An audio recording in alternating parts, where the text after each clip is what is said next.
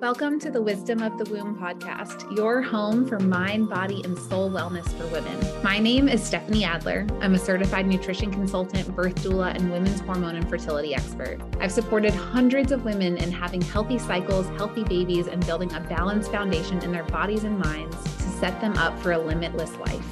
Now it's your turn. I believe a woman reaches her full potential when she trusts the innate wisdom of her body, and that those women change the world. So if you're wanting to achieve hormone harmony, have boundless energy, optimize your fertility, live a holistically healthy life, and learn how to love and trust your body to become the well woman you know you are meant to be, you're in the right place. Join me for weekly wisdom on topics such as holistic hormone and gut health, fertility, mindfulness, birth, pregnancy, and beyond, and leave with actionable steps towards well womanhood. Thanks for pressing play today. I'm so excited for the magic we're going to create together. Let's dive in.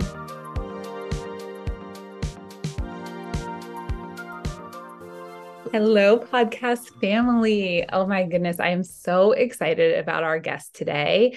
I have been binging her book since having a baby, and she has been so generous to grace us with her knowledge and her wisdom today on the podcast. So I'm so excited to introduce you all. Today we have Greer Kirshenbaum, who is a PhD and author, neuroscientist, doula, infant and family sleep specialist, and mother. She trained at the University of Toronto, Columbia University, New York University, and Yale University. Greer has combined her academic training with her experience as a doula and mother to lead the Nurture Revolution, a woman, a movement to nurture our babies' brains to revolutionize mental health and impact larger systems in our world. I'm so excited to have you here today. I think the work that you're doing is truly life-changing for everyone involved, right? Like the greater system, us as parents, our babies, our infants. So yeah, thank you for being here. Thank you so much for having me. It's been so wonderful to sort of have the book been out for a couple months now and to really be getting this feedback from people, right? I'm getting messages all the time how impactful it is. And after spending a year or more locked away writing a book, it's so wonderful to connect. So I'm so happy to be here. Totally. It's like birthing, in a lot of ways, it's like it's a gestation period and you birth it and then you like wonder when you're out in the world, like what now? And so like, what a gift to have that come back. And I mean, you and I were kind of chatting about this before we clicked record while I was pumping that, for me, what this book did is it gave the science behind what like the science that like my brain loves to nerd out on, what my heart already knew. And I am so grateful for that because not necessarily, I think, some people have an easier time following their heart, but especially with parenthood and especially with new parenthood, there's a lot of noise that clouds the heart and the mind and what's right. And how do you know if you're doing the right thing? And so I think that this is so critical for us as parents in this modern world. And I'm really curious, like, what made you get into this line of research? Like, what made you be like, I want to study infants' brains? Yeah. I love how you said that because I think that's really sort of how I ended up writing the book. So I was always interested in mental health. Since I was in high school, even I was sort of like focused on at that time wanted to be a medical doctor and, sort of flirted with that path. And I discovered neuroscience and just really, really was captivated by that.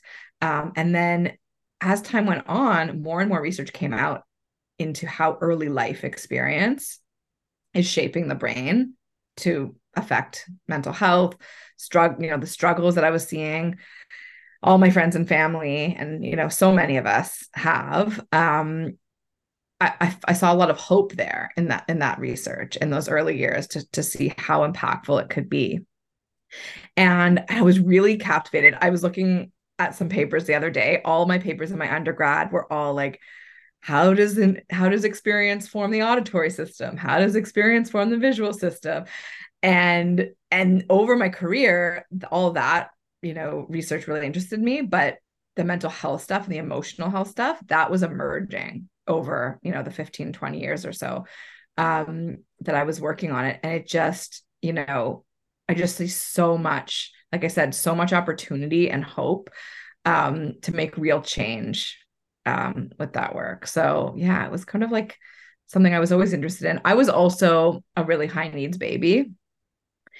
And my mom, did lots of nurturing, lots of long time breastfeeding, bed sharing, baby wearing, all that kind of stuff. She was influenced by La Leche League back then. And so I was always was told those stories. I really had so much empathy for babies too. So it kind of all came together Wow. over the years. It's so, and I mean, I think back then that was like even more revolutionary than it is today. Mm-hmm. Because I mean, maybe it's social media that's like made some of these things more in front of people. But I mean, that is a beautiful thing that your mom gifted you. And now Yeah. you're like passing it forward in this huge way. So explain to us, what is the nurture revolution? Yeah. So the nurture revolution, I mean, I love what you said as well. It's essentially to like, highlight the importance of nurture for babies and parents in those early years from 0 to 3 years old, to impact, the people we're going to have on this planet. Right. And when we nurture, babies' brains are shaped to be empathetic, compassionate, connected, caring, thinking, right, forward looking, contemplative, all of these things that I just think the world is missing in so many ways, after so many decades of low nurturing. A nurture revolution is really, what I think of it as like a collective of families, and there's so many people coming forward in this revolution, which is so exciting. Um, spending this deliberate time with their baby, in relationship, in this nurturing relationship in these first few years. And then, I just imagine those babies are then going to grow up. They're going to be forming all of the systems in our world, taking care of our humanity, taking care of our animals, the planet, in a very different way than what we see now. I mean, I'm going to cry because I think it's so poignant. And I think today, especially like when we can look at, I'll speak from, like I live in the United States. I'll speak from my experience of like being present in this society. I see so much of what is like quote unquote wrong. I mean, maybe who am I to say what's wrong or right with our society, but like what I would say as wrong with our society coming from mental health issues Yeah. and seeing people, with so much lack of empathy, so much anxiety, so much self-doubt, so much angst that then causes, more teenagers than ever. I saw something crazy that it was something like, oh, I wish I could remember the exact statistic and I don't want to misquote it, but like an alarming number of teenagers having contemplated suicide. How many kids have anxiety, kids that are on ADHD medications? Like, I mean, it is an epidemic of mental health. Absolutely. And so revolutionary to be a parent, who, can confront that stuff, like live in that, all those stressors that we have on us, and still to kind of do our best to nurture, because it is so against the grain. It is so different than what's going on around us. And it takes a lot of focus and a lot of, a lot of Patients. work, completely, so much patience. Um, but it is so worth it, right? It's really like a very, very big place of activism to nurture babies. And so let's kind of break down like what does it mean to nurture and in the context that you're talking about it, because I mean I think that like I know lots of parents, right? And while there are definitely some people who are born into parents who were like, I wasn't ready for this or I didn't want this, the majority of the people that, are in my life having children are choosing to have children and who deeply love their children, right? Absolutely. And I don't think that anyone is like, I am not going to nurture my child, or I am not going to, I am not a nurturing parent. And so it gets a little bit like, or confusing when Yeah. we're talking about nurture, and it's like, well, what does she mean though? Because of course I'm a nurturing parent. So let's kind of define when we talk about nurture here, what exactly we're speaking to.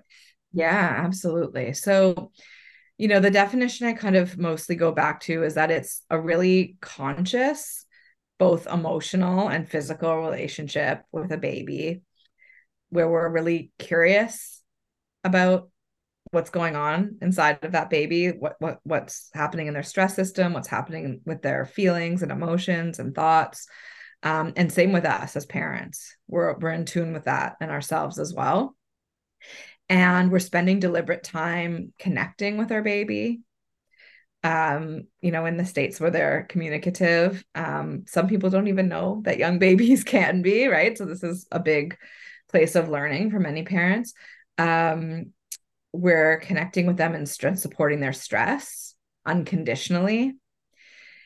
That's a huge one. And the last area is in sleep, right? We're really supporting them, again, their stress, their emotions, their internal world, daytime and nighttime as well. That's sort of like the general sense, right? I think the big umbrella kind of topics I talk about in my book are nurturing presence and nurtured empathy. This is sort of like the heart of nurturing parenting, where, with a nurturing presence, we are fully accepting our babies. We see them as enough. We love them unconditionally. We love them and accept them regardless of what's going on inside of them, regardless of some of the behaviors that they do, right? We know that we can guide them. And to have nurtured empathy, to really get behind their eyes. I think we're coming from, the lower nurture places where we're really focused and fixated on behavior. And we shame and reject certain behaviors. We don't try to understand them, or we might reward and punish, behavior. It's all about the behavior. Nurtured parenting is a shift away from that to really be much more curious about what's going on inside of a baby and how we can support and connect with a baby. So yummy. Yeah. And I mean, I took some of the practices in your book, when you're like, okay, now how to nurture. And again, it's one of those things where when I got to that chapter, I almost was like, I don't know if I need to read this chapter. I know how to nurture my baby. And because we all have this inherent guide, right, of how to connect with our baby. And I loved some of your practical applications because it really, I think, helps train our brain away from some of those behavior-based ideas that have just been seeped into us through media, through other people that we know who've had, babies, through what we hear stories about as us as babies, et cetera. And so I love the, like, I see you crying. I think you're feeling scared. Like, here's what your need is. And like, I'm going to meet it. And just being able to practice that. So like identifying the behavior and then going to the feeling underneath the behavior. And then what is that need? Yes. I think it's just such a beautiful practice. And like, I've taught it to my husband and like he's using it. And I just think it's a really great way to help us shift from that behavior to feeling state. Completely. My son's 5 now, and I'm still practicing. I'm still practicing, right? I practice it with my husband. I practice it with all my relationships. It's so important. And I think it's also important for parents to know that it's going to be, it's like a practice, a continuous practice. Those sort of low nurture ideas are so deep in our psyche. If we're not in that place of some awareness and consciousness, that's kind of the default mode that many of us go into. So I Right. found you on social media through one of the posts around like the myth versus the, like the myth busting posts that you do that I'm just obsessed with them. I think they're great. And I'm curious. And that actually taught me a lot about like, what are some of these low nurture behaviors? But for people who are listening, who maybe like this is their first time being exposed to you, one, go find her on social media and binge her content and also get this book. But like, let's just briefly go over, like when we say low nurture, like what kind of behavior, like what kind of ideas are we talking about here? Yeah. It's so amazing spending so much time like in my nurture bubble with all the people I work with and everything. To hear these low nurture statements that are just so common, right? I work with parents too. And parents will say, oh, my mom said this, my aunt said this. People are sending me articles. They're so worried about me that I'm nurturing my baby. Because again, these are really deeply ingrained myths and ideas. And so the biggest one is spoiling. It is wild. It is wild to me that with all the knowledge that we have now, all of the communication and, really understanding babies in a new way, that this is still around. But people, we'll talk about spoiling babies. If you're holding the baby too much, don't do that. You're spoiling them. They'll want to be held all the time. You're causing them to need the holding. You're causing them to cry when you respond to all the cries.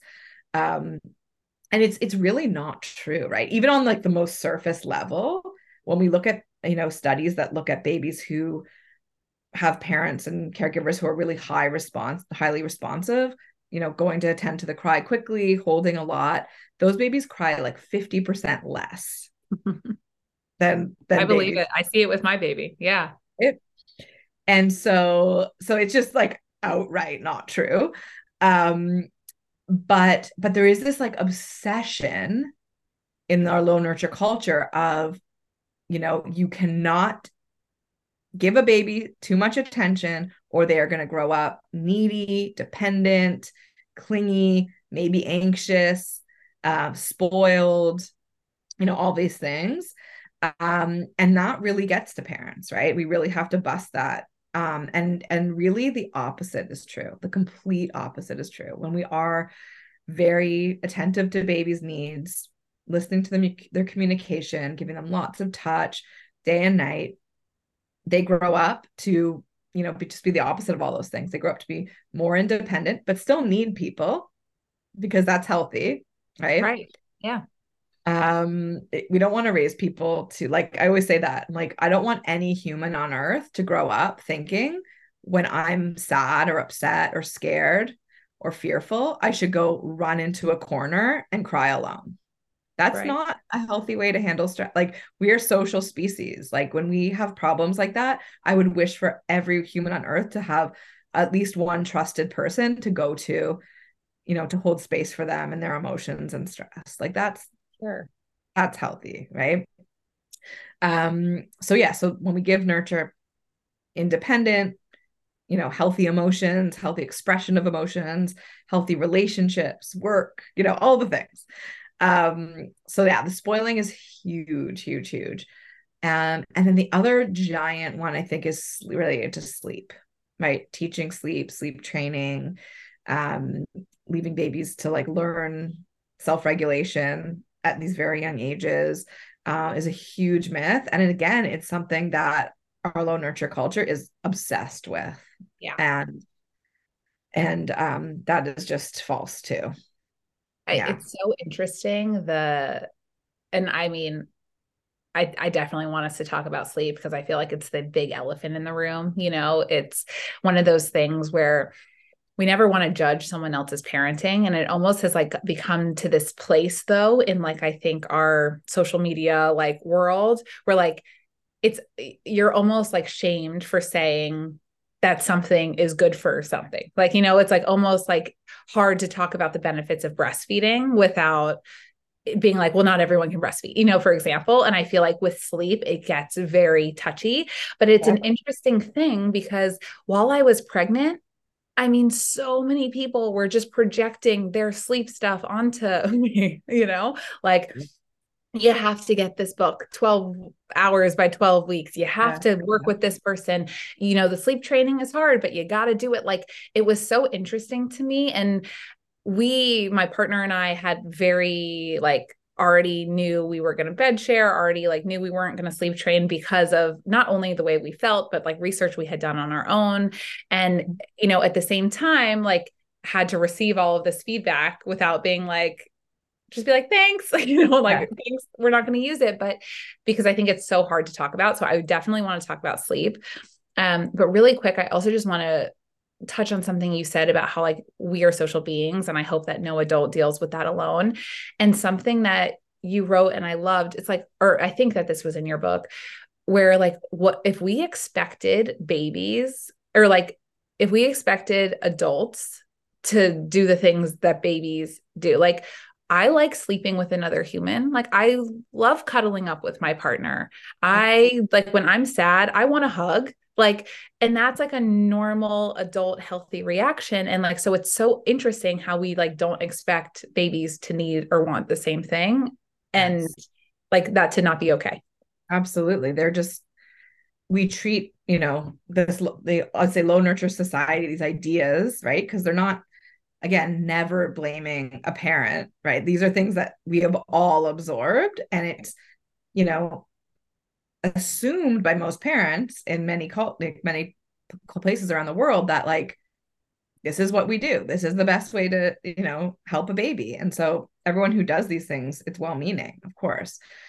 But it is unbelievable. I lost my train of thought. What were we talking about? Like we wouldn't expect Yeah. ourselves or our like like we sometimes eat for comfort, right? So Yeah. like when I've had a Yeah. bad day and I want like a bowl of matzo ball soup, does that make me like bad for wanting that? No, but like if the baby wants to nurse for comfort, that's suddenly a problem. Like it's so bizarre.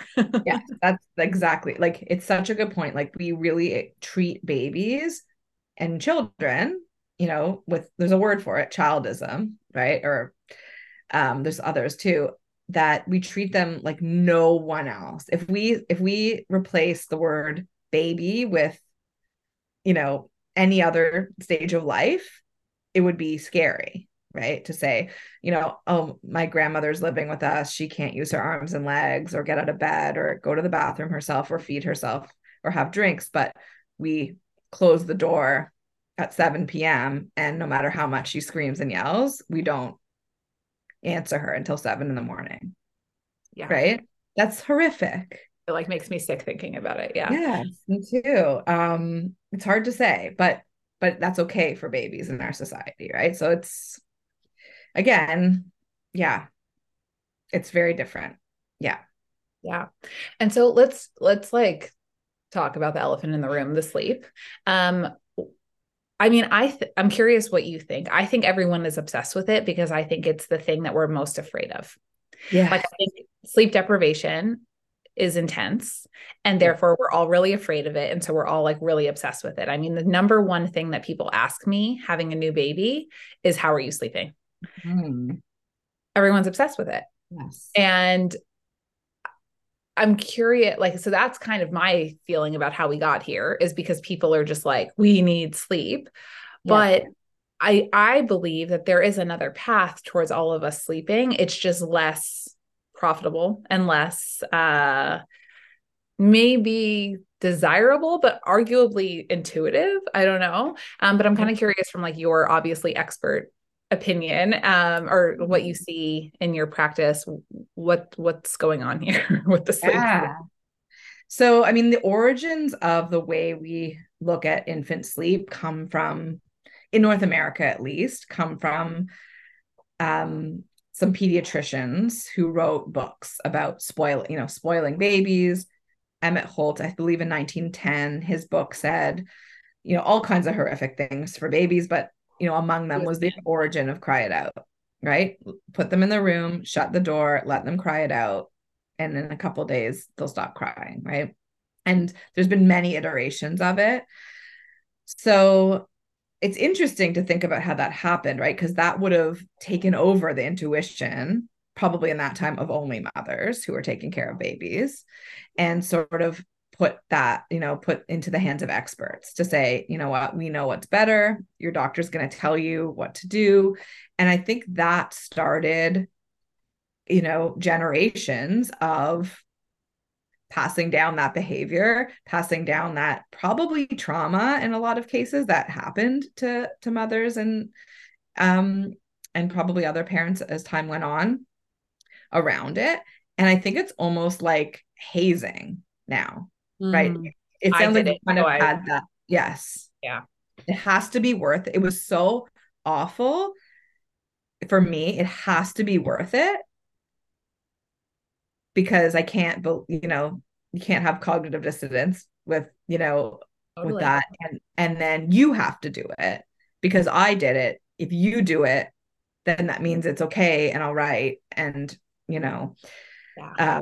somewhat, you know, yeah, not harmful or something, or not, or it wasn't as bad, right? I mean, I think that that comes from it. And it is really fear-based, right? It is, you know, put out there by lots of people making thousands of dollars on sleep packages. And yeah, it's really just everywhere. And it is fear-based. It is fear-based about, you know, you'll never sleep, your baby will never sleep, your baby's brain won't develop properly if they're not sleep trained, you know, they'll never sleep. And then, and again, the opposite is true, right? When we do sleep training, there's not enough research on this yet, but I see hundreds of people, you know, over the time I've been working, many people who have insomnia, fears of the night, all these kinds of sleep issues were sleep trained.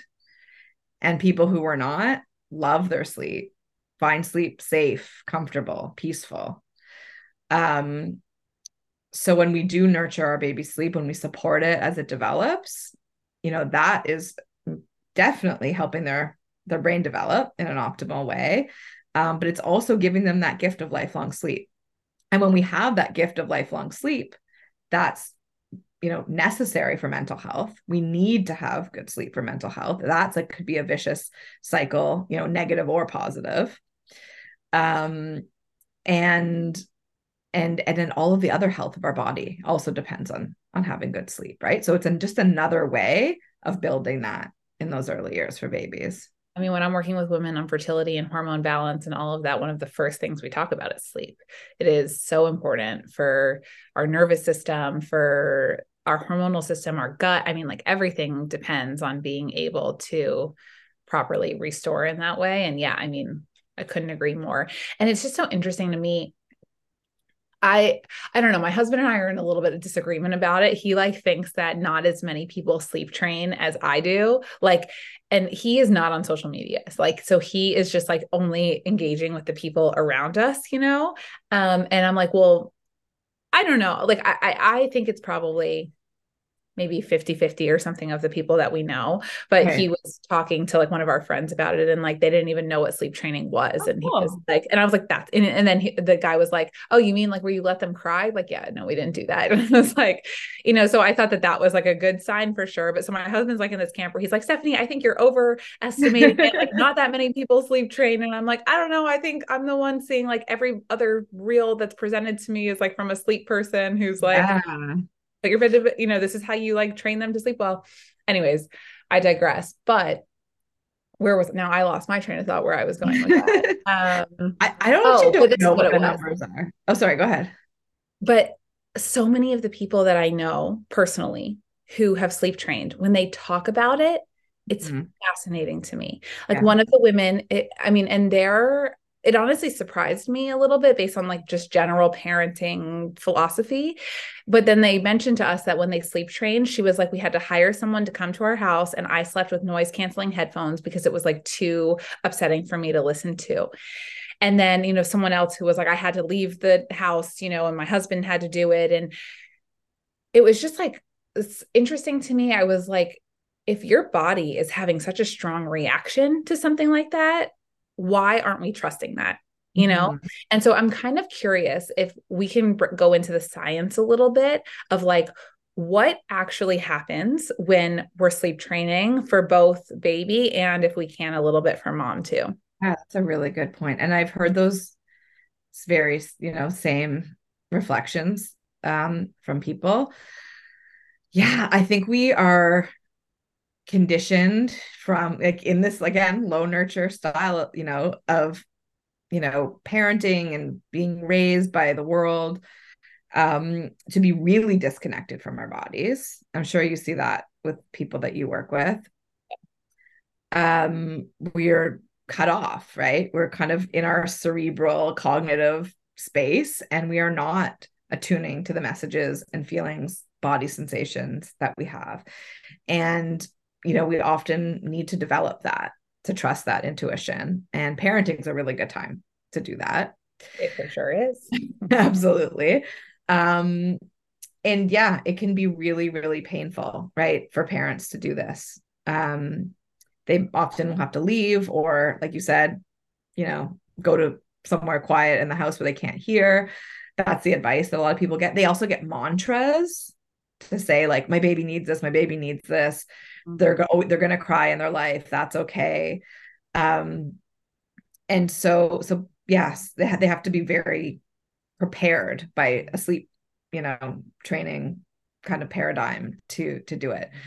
So, let's start with the parent. So we know when we become mothers in pregnancy, or if we're pregnant, so some people are pregnant who, are surrogates and adoption, all that kind of stuff too. Our brains start to change dramatically as we turn into parents. So for women, it's called matrescence, and for men, it's called putrescence, and it's a huge reorganization of the brain.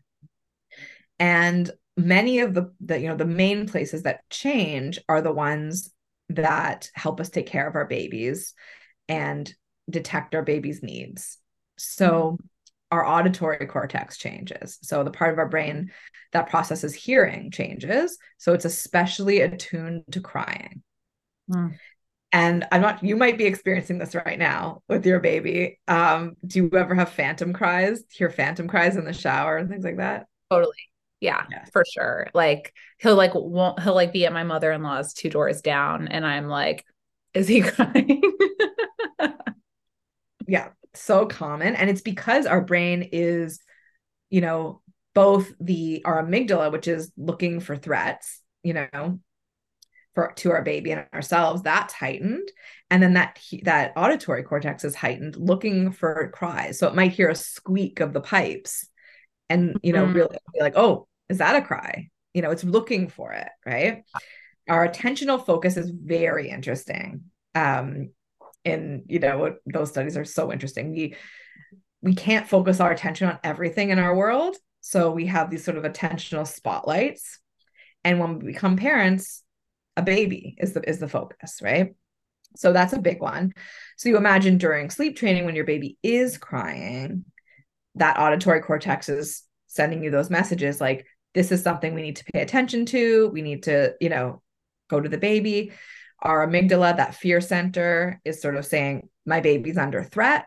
Like, act on this, mobilize your body, go get your baby. So, the deepest circuitry in our brain is attuning, to that cry from our baby. And when we're ignoring those cries, that's going to put ourselves, into a state of extreme stress, really, really heightened, possibly, all the way through fight and flight to freeze and collapse and shut down because it's extremely stressful. Another part of our brain that changes is our insula, which is how we process theory of mind, where we can intuit what others are thinking inside from their, from their vocalizations, their facial expressions. So we can really read our babies. We can kind of try to have a better window inside of what's going on inside of them. And so you imagine, are you tired or do you need to poop? Like, I'm looking at your face and like really figuring that out. Yeah. Yes, exactly. And so all of those are heightened, right, during that time. And so, like I said, that will start to develop in a mother, a pregnant person during pregnancy, and, continue to develop as the baby grows. For fathers or, secondary parents, that starts to develop within the first sort of 12 to 14 weeks after the baby's born. So for all kinds of parents, the amount of contact with the baby after birth is going to make those areas develop even more. It might make us more attuned to our babies, more nurturing to our babies. So it's important for fathers and other parents to be holding their babies and, taking care of them a lot as well to develop their brains. So you imagine if sleep training is done at sometimes, typically 4 months or 6 months, those parents are also going to be feeling compelled, right, to go to their baby as well. Then, the other part we didn't mention, sometimes there's other siblings in the home. And what is that teaching, an older I sibling? never thought about that. And now I feel like goosebumps, but like not in a good goosebump way. Yeah. Yeah. So it's very hard on others. Yeah, completely. So, yes. And then for the baby, babies are really programmed for survival when they're born, right? They've got their survival brain is working really well to help them breathe and have their heart beating and communicate. And when they, are under threat, that part of their brain works and they can signal for help. They can, detect a threat, which for a baby is being alone. You imagine we evolved not in our modern world. We evolved, in hunter-gatherer societies, where if a baby was left alone, that would be very dangerous, right? Like anyone, a predator, anything could get a baby on their own. So crying is a way for them to signal, hey, I'm alone. I need, I'm under threat right now. Um, and so babies do that. But again, their brains are really underdeveloped. They're not able to go from that state of high stress. I'm really scared. I have a threat here to a regulated and calm state on their own. They need it. They need input for that. And so what happens is they'll go into a fight or flight state of crying, thrashing around, all kinds of things. And then the next stress state after that is a freeze state. So withdrawn, collapsed, and sleep, right? So it looks like they've fallen asleep. They have fallen asleep, but it wasn't through a parasympathetic restful pathway where they would with a parent or a caregiver. But it was through a pathway of collapse and sort of shut down. Incredibly stressful and fearful for babies, right? And you imagine as well that makes sense in our hunter-gatherer times when, if a baby did cry and signal and no one came, they were probably more likely to survive if they did stop. Right. Right. Yeah. Don't attract the predator. Just like disassociate and go to sleep.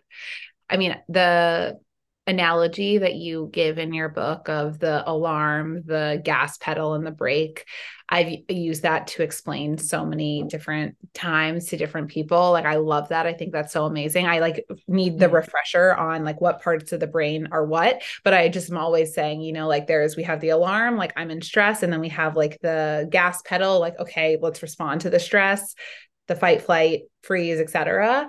But they're missing the brake. Like that doesn't develop the ability to self-soothe, and they need to borrow or us by giving them, what you call your oxytocin cascade, or I think that's what you call it, right?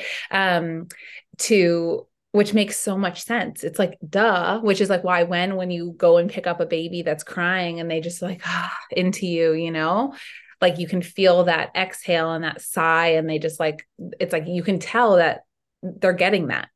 Completely. And it's it is like, I mean, I just think so sad how many people have been told that like that a baby is self-soothing because like they can just like suck on their pacifier and go to sleep. Yeah.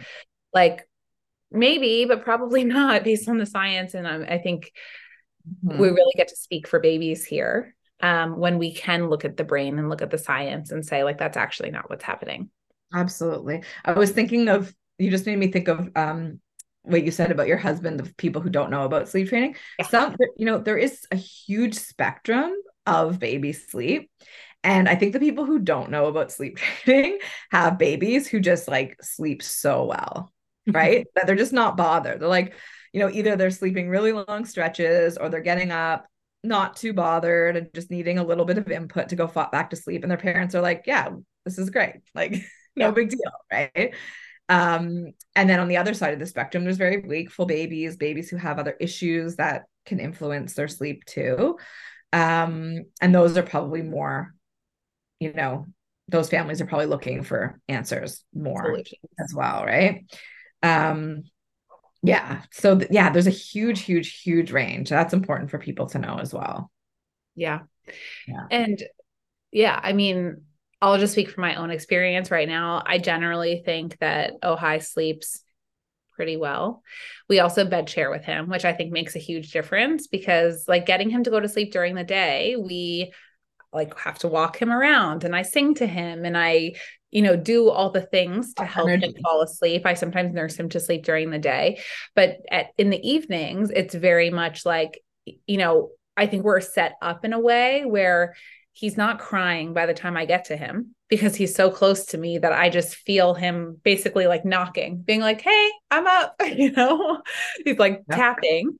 And then, Sure. I nurse him usually is what he needs. Sometimes it's like gas or something. And then we go back to sleep. We don't have to get out of bed. So I think we're set up in a way where it is easier on all of us. Yeah. And I know that some people are not comfortable with that. For us, that's like what really works. And I'm so grateful for that. And I don't know, we haven't tried independent sleep with him. I'm not interested in trying it yet. Yeah. But I don't know what he would be like if that was what we were doing. Mm. But I can see like how if sleep is something that's really hard, it becomes all consuming. Yeah. And what I want to offer people from what I've read from you and other research that I've done and even in my brief experience is like some of these other things that we've been told are bad are maybe actually the right solution for the whole family, right? Like maybe it is co-sleeping, maybe it is nursing to sleep, which like so many people, even my midwife, who I love and is like so crunchy and amazing, was like, don't nurse to sleep because then they'll always want it, which is just like so interesting to me. Like I had a home birth, like it's like Yeah. fascinating, And so, like if you are listening to this and you're like, okay, well, this sounds like devastating. And like, what do I do because I'm not sleeping? Like offering that there are definitely people out there that can help you in a way that doesn't involve having to sleep train your baby. Absolutely. Absolutely. There's so many different sleep environments. There's so many ways, I work with a lot people sleep a lot. It's funny. My new analogy is that like I think that sleep is like a river, like it kind of like it flows, right? Mm-hmm. And our society has just like thrown these boulders in of like your baby has to sleep in a really uncomfortable place. Put your baby in the dark for all their naps. Put your baby on a schedule for eating and sleeping. And we have to just like take out, or your baby has a health issue that's influencing the sleep, right? That you're not getting the attention that you deserve for that. Yeah. And, I imagine like the practice I do with people is like just taking these out so the Mm, flow. Cause like sleep, love that. babies know how to sleep.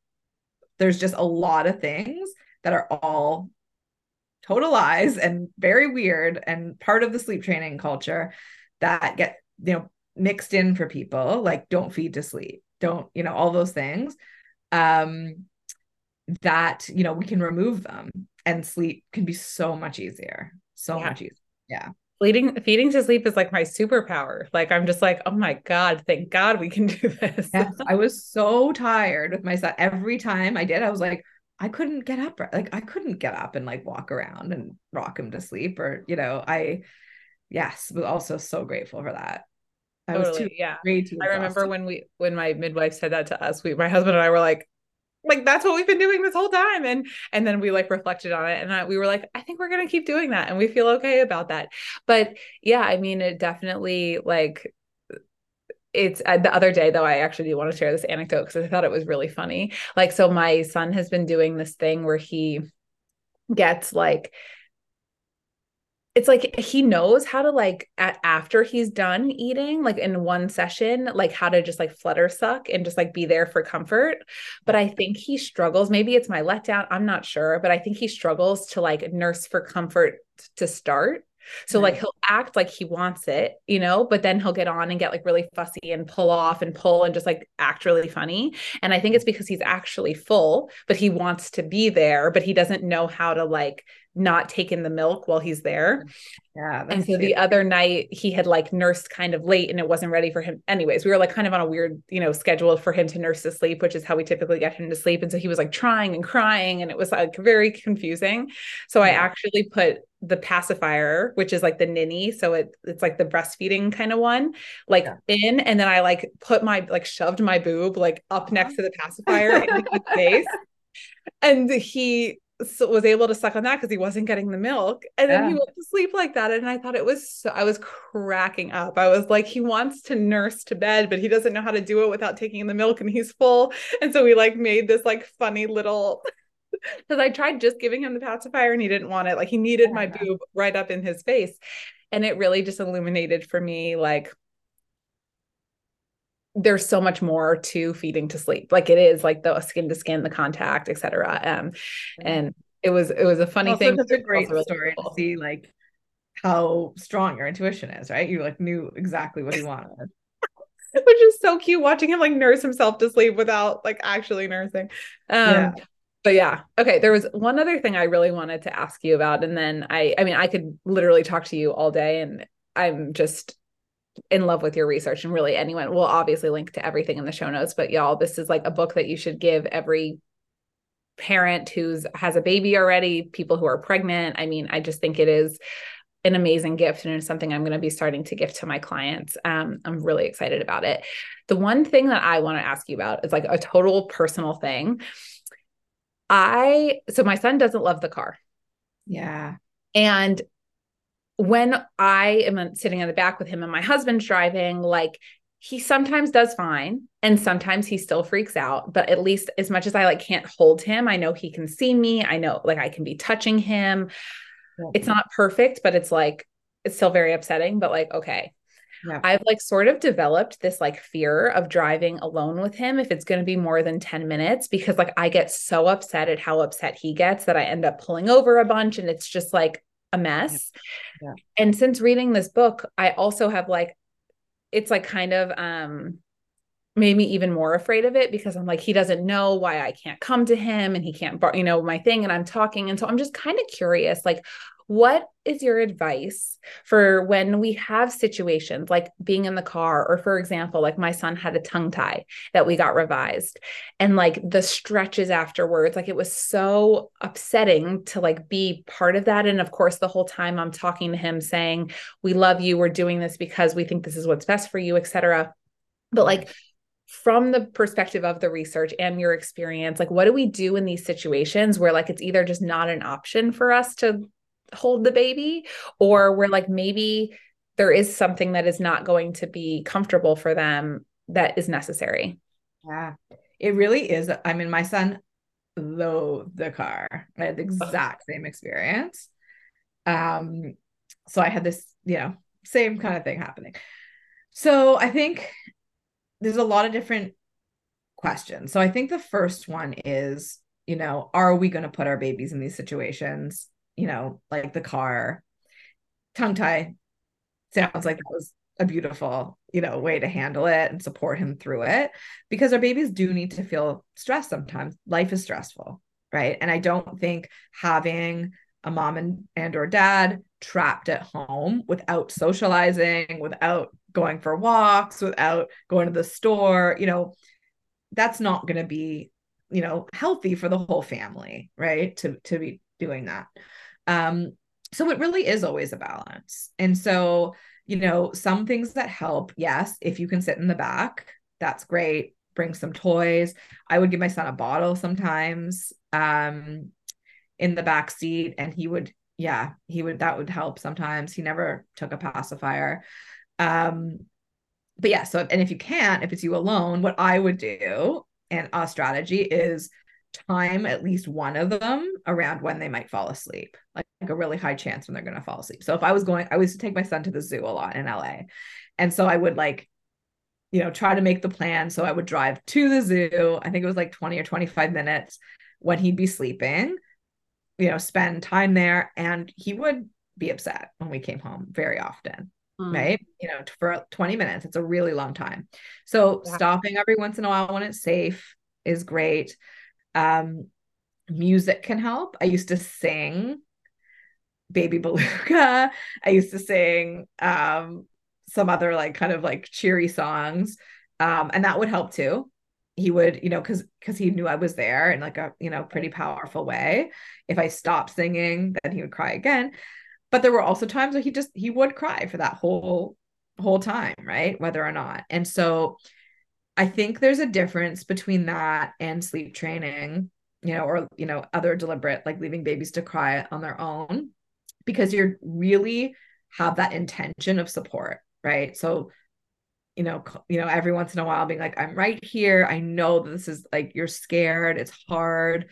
Really supporting with Yeah. your voice can be helpful. Oh, another tip is you can take a picture of your face, like print it out on like a printer sized piece of paper and put it there. That's brilliant. I love that. Tape it there. That does help. Not all babies, but that helps for some babies too. Okay. And then if you can get the mirror eventually, Yeah, I do have the mirror. I just probably don't know. too I little can see now. him, but I don't know if he can see me. Yeah. Oh, it's little now. So yeah, try a picture of you as well. That can help too.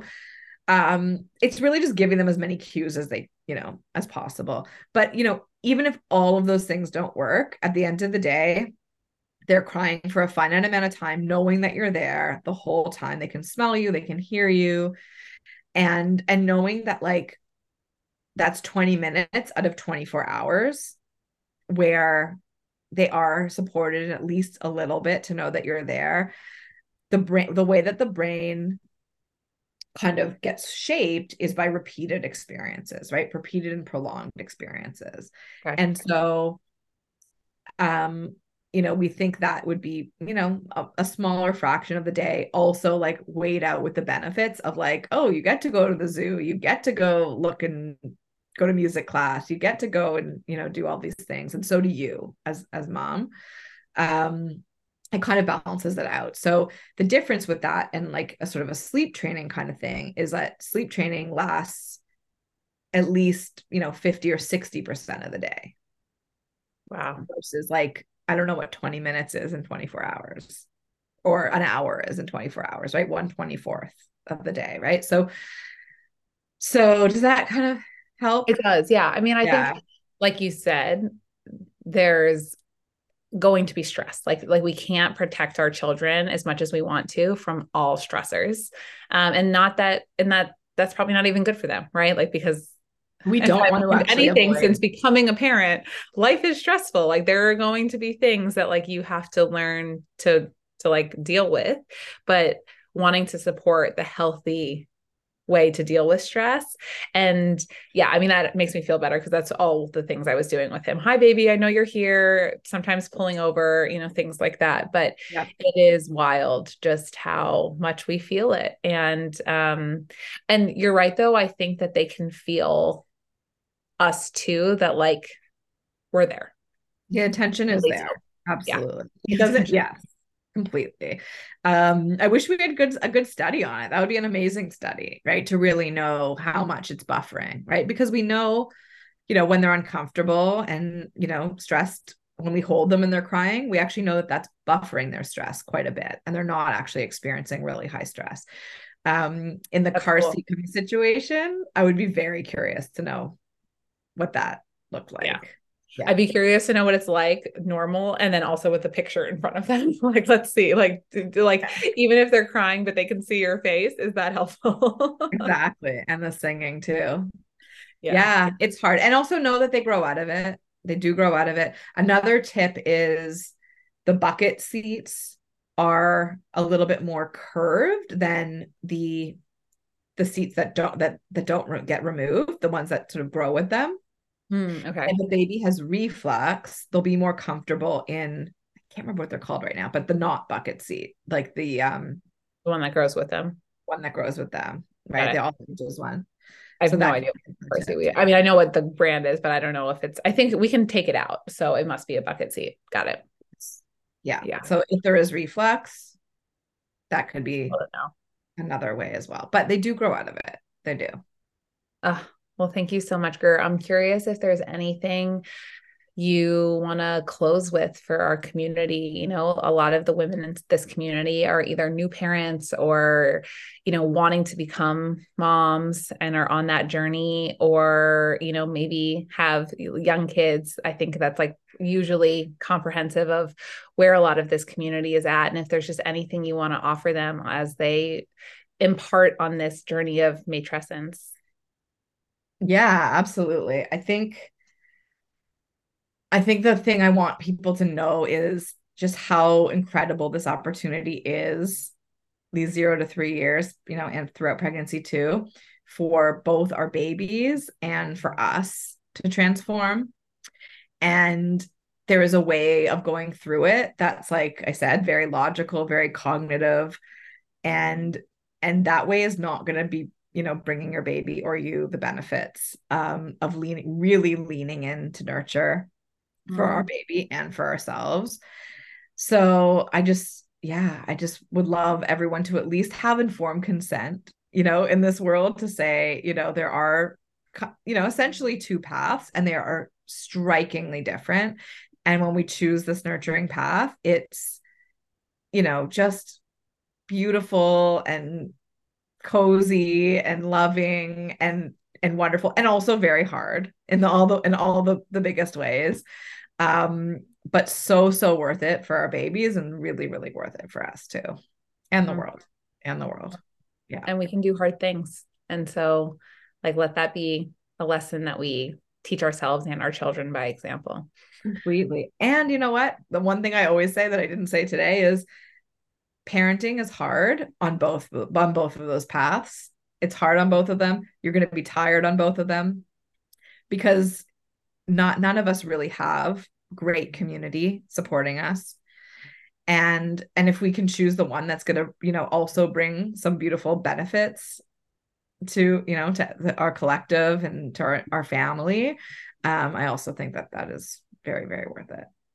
I couldn't agree with you more. Yeah. So juicy. We didn't even touch on like all of the parenting brain changes. And so, like, if you are listening to this and are interested in this for your baby, but also for yourself, another reason to check out the book. Where can people find you, my love? And any offerings you want to share? I'm on Instagram, Nurture Neuroscience Parenting.